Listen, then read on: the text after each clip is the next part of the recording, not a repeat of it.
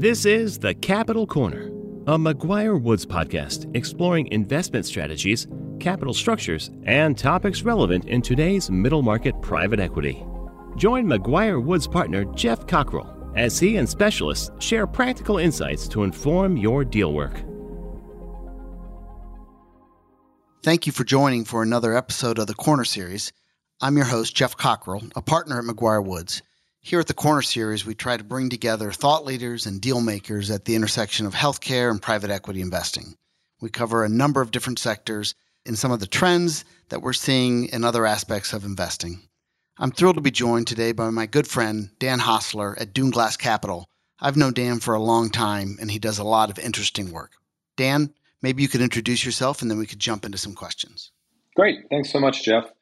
This is Dan Hosler. I'm one of the managing partners and co-founders of DuneGlass Capital. And as Jeff mentioned, we're a healthcare services private equity firm headquartered here in Chicago. And we strive to help founders of healthcare services companies really fulfill their potential using the private equity playbook to accelerate and turbocharge their growth. So, Dan, maybe to kick us off, you all have done some interesting investing, kind of focused into some subspecialties that in particular leverage into the performance of surgeries. Could you give a little color of, let's maybe start with your dental platform, kind of the thesis there and how that is evolving? Sure. So one of our four portfolio companies is called Allied OMS for oral and maxillofacial surgery. And really the thesis there was we were looking at the aging population, right? The baby boomers continuing to age into that 65 plus age bracket. We also looked at the confluence of technology, right? Some of the implant companies continued to find better ways for those implants to firmly seat into the jaw. And we liked the fact that, unfortunately, as we all grow older, there's certain things that just age out. The skin, the lenses of the eye, and then certainly the teeth, right? And so the statistics are that 1 in 4 people in their 40s have at least one implant, and that number jumps up to 50% when you get into your 50s. So we thought, gosh, it's a really great growth area. The technology allows for much better, longer lasting implants or bridge appliances, right? Things that can go across multiple teeth. And so we really like the macroeconomics behind that particular surgical specialty. How do you think about the relationship of a kind of more specialized practice for oral surgery versus a general dentistry practice that may be pulling in some specialists? How do you think about that? Is it competitive? Is it complementary? How do you think about that intersection? Yeah, it really is both. We find it both to be complementary and competitive. I think the way that we look at it is to be outcomes driven, right? The safest, most effective way for somebody to receive an extraction and or an implant is in an oral surgeon's office, full stop, right? They've got more training, they've got better anesthesia equipment, and they've just done more of them. That said, though, there are still indications where having those surgeries done in the general practitioner's office or general dentist's office still can make sense. But we try to focus on the outcomes side of it. Frequently, one of the number one cases that we see amongst our surgical partners is they'll get a general dentist that places the occasional implant. Maybe it's a tough case or maybe there's a complication. And more often than not, it's our oral surgeons who will come in and say, hey, let me help you out here. Let me take care of this. And that tends to be a great way to reinforce the referral nature of those cases from general dentists over to our oral surgeon partners. So, from a trend perspective, we anticipate there will continue to be implants placed by general dentists, that will tend to be done under local or other forms of anesthesia.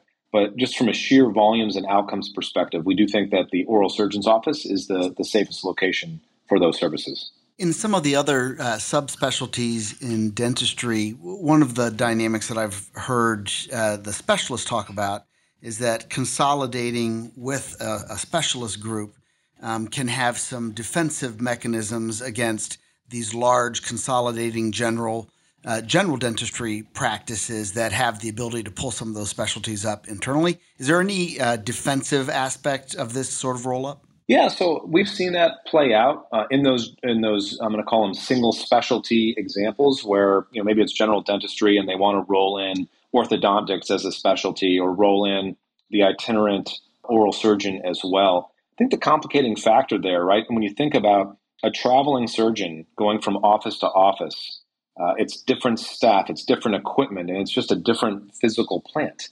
And that can tend to be difficult to create repeatable, great outcomes for those patients. And so it definitely makes sense from a defensive posture standpoint. But we also think that there's probably a better way of doing it, to not have it, travel around. Maybe you could do that with orthodontics, or maybe you could do that with some of the other specialties inside of dentistry. But we feel like oral surgery in particular, there's so many facets of it that it's just a little bit more complicated to say, hey, let's bring oral surgery into the general dentist's office versus having centers of excellence really focus exclusively on oral surgery. One of the recurring themes in provider services consolidation is to navigate the difficult topic of provider alignment. I know you have a model that I think you refer to as doctor equity. Can you describe that a little bit and how maybe you more generally think about doctor alignment? Doctor alignment is probably the most important thing that we focus on. When we sought to create an alternative, right, it's a true alternative to traditional private equity. We really started by saying, what were the things that we had to get right 100% of the time? And actually, that first item that we wrote on the board was alignment of incentives. How can we make sure that the incentives across the different constituents, right? This could include patients and staff and surgeons and certainly investors, which could include equity and or debt holders. So having that alignment of incentive is incredibly important. One of the ways that we try to do it inside of doctor equity is we teach the doctors about the world of private equity from the inside out.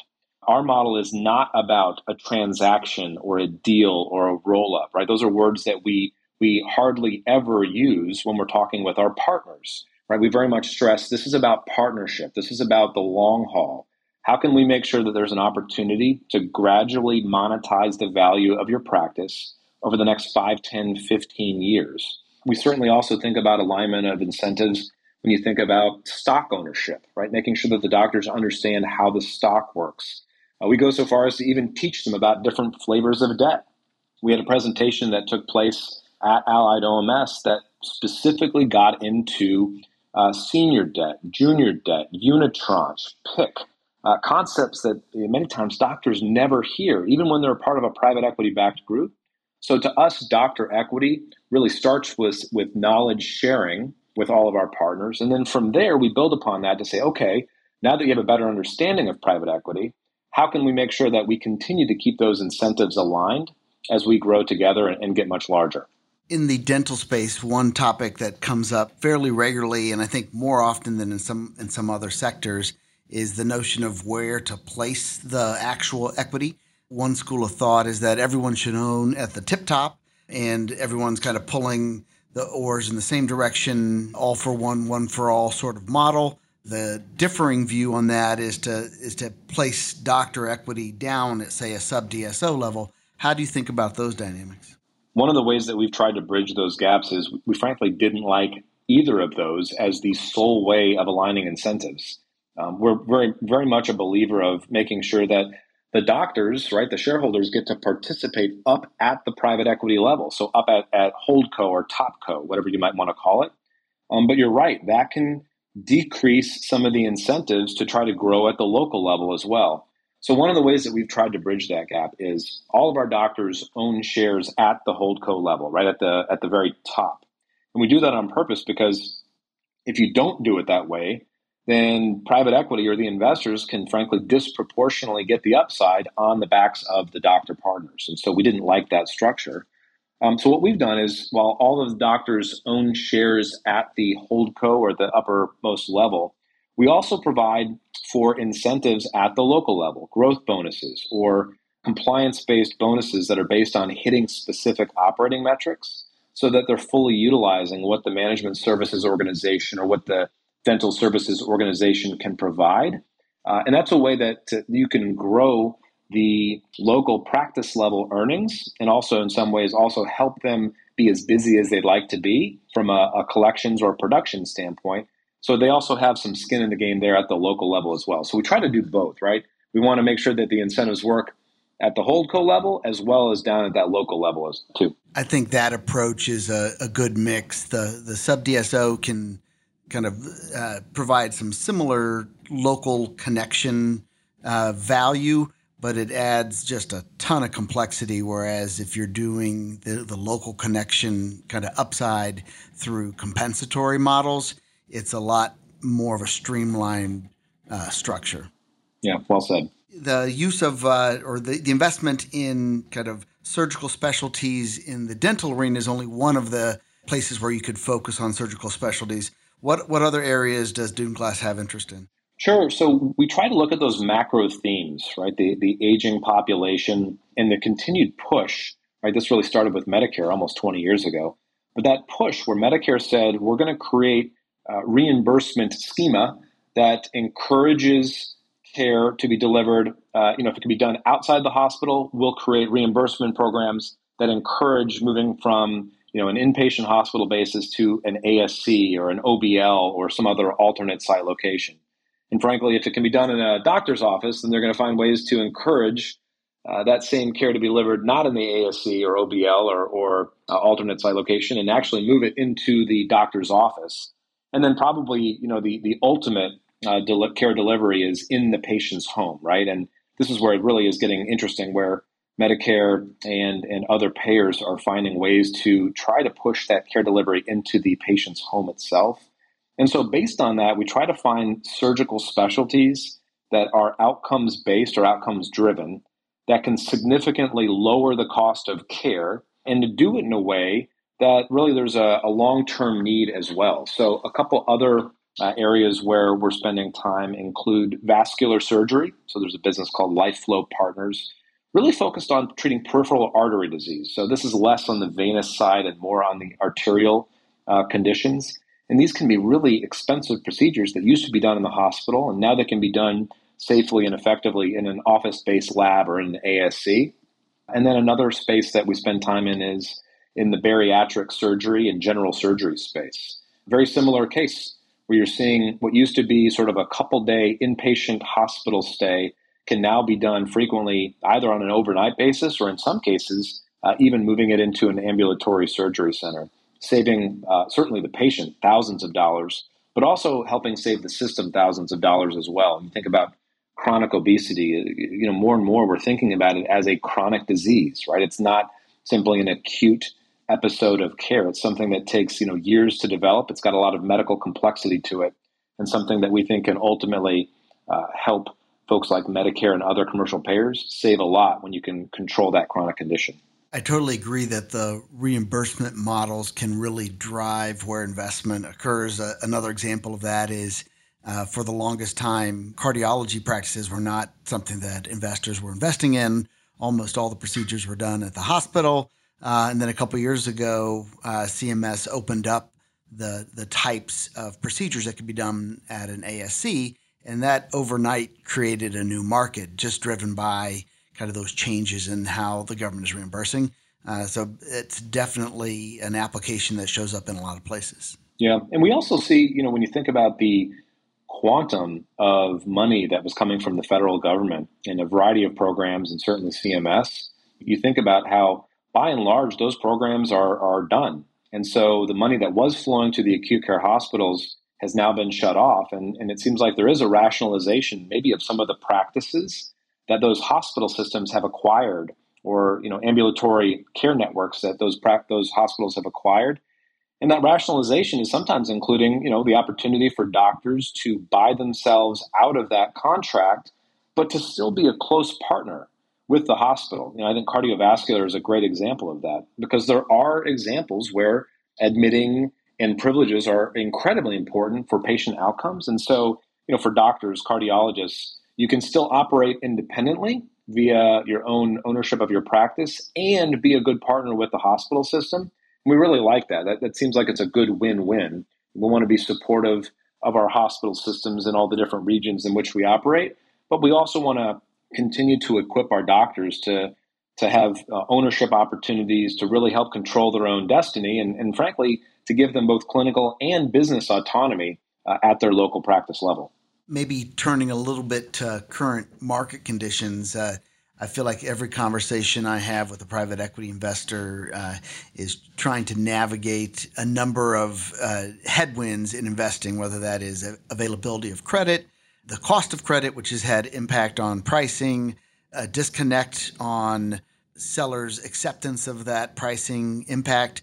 Maybe jumping on that last one, as you look and have conversations with doctors that are looking to sell, do you feel that they are internalizing the fact the cost of credit is going to have an impact on EBITDA multiples and pricing, or is that still a tough pill for them to swallow? Yeah, it's a good question. We still think that we're a couple quarters away from that really coming home to roost. And part of the reason of that is when you think about the debt that a lot of private equity firms have used over the years, number one, it was certainly a lot less expensive in prior years than it is now. Number two, it can frequently be floating. And so you really haven't seen the full flow through of the cash flow implications of the fact that, you could see pricing up 400 to 600 basis points. And so all of a sudden, right, we're here in mid-April and companies are making their Q1 debt payments. And all of a sudden you start to see, hey, we just blew through our cash flow forecast and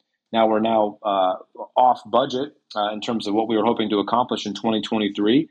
We kind of feel like maybe it's that May or June board meeting to review the Q1 financials where the private equity firms are going to step in and say, whoa, cost of capital is different now, and we need to be more thoughtful about how we're partnering with future practices. And then the other thing I would say, a lot of times we don't think about our partnership model as a doctor selling or a doctor transacting. We think about it in terms of, are you open to making an investment in yourself? Because that's really what we're talking about.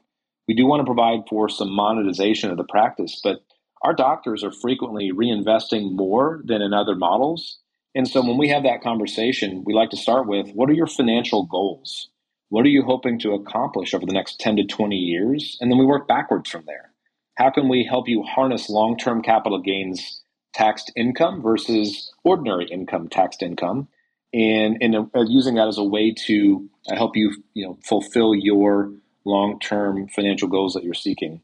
And so by doing it that way, sometimes we can actually get off of, hey, my buddy sold for X times EBITDA, I want the same or better. And we can talk about, look, this is a long game that we're playing. We're looking at 5, 10, 15 years. And so by focusing on the long term, we're trying to have those types of conversations with different doctors. And frankly, if they're just interested in selling, doesn't tend to be the best opportunity for us. There's probably other groups that they could go and maybe get a couple more dollars. We're looking for folks that want to make that investment alongside of us.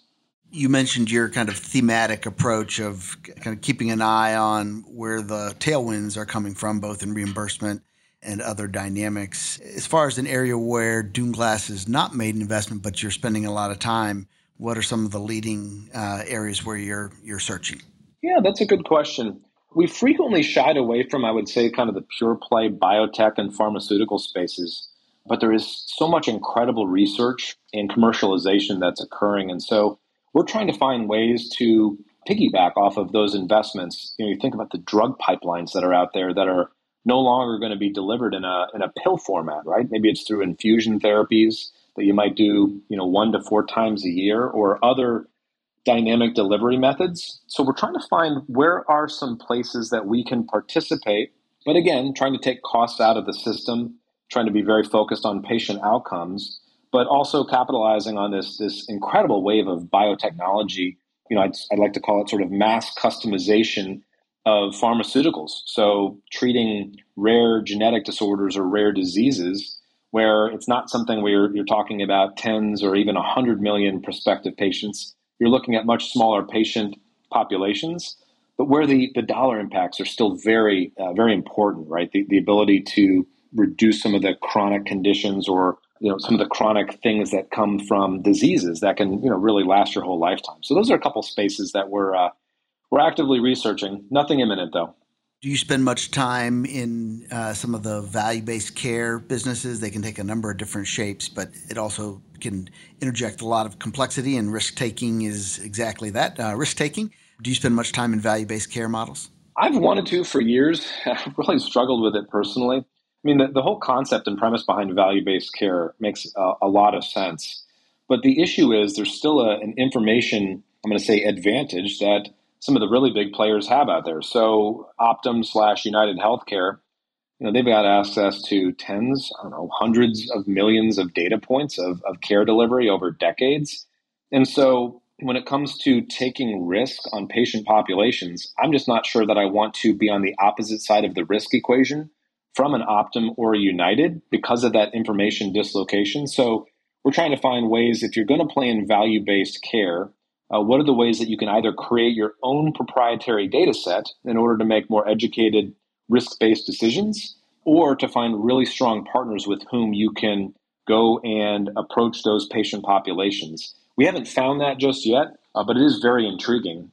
Even things like looking at CVS Aetna, right? I'm sort of cautiously optimistic about how that's going to play out, because seeing the retail footprint that a CVS brings, along with the, I'm going to call it the data warehouse or data science that exists in something like an Aetna, it seems like there's some pretty cool ways that you can play. But then as soon as I say that, right, I think about the resource constraints of being a smaller group and trying to compete against a CVS, Aetna, or United Optum, or Walgreens is going to continue to make inroads as well. It just seems like you've got to have something that's truly proprietary in order to feel like you can take the risk into the equation. Well, Dan, with that, maybe we'll bring this episode to a close. It's been a ton of fun to chat with you, and your insights are always pretty sharp. Thanks again. Jeff, thanks so much. Thank you for joining us on this installment of The Capital Corner. To learn more about today's discussion, please email host Jeff Cockrell at gcockrell@mcguirewoods.com. We look forward to hearing from you. This series was recorded and is being made available by McGuire Woods for informational purposes only. By accessing this series, you acknowledge that McGuire Woods makes no warranty, guarantee, or representation as to the accuracy or sufficiency of the information featured in this installment. The views, information, or opinions expressed are solely those of the individuals involved and do not necessarily reflect those of McGuire Woods. This series should not be used as a substitute for competent legal advice from a licensed professional attorney in your state, and should not be construed as an offer to make or consider any investment or course of action.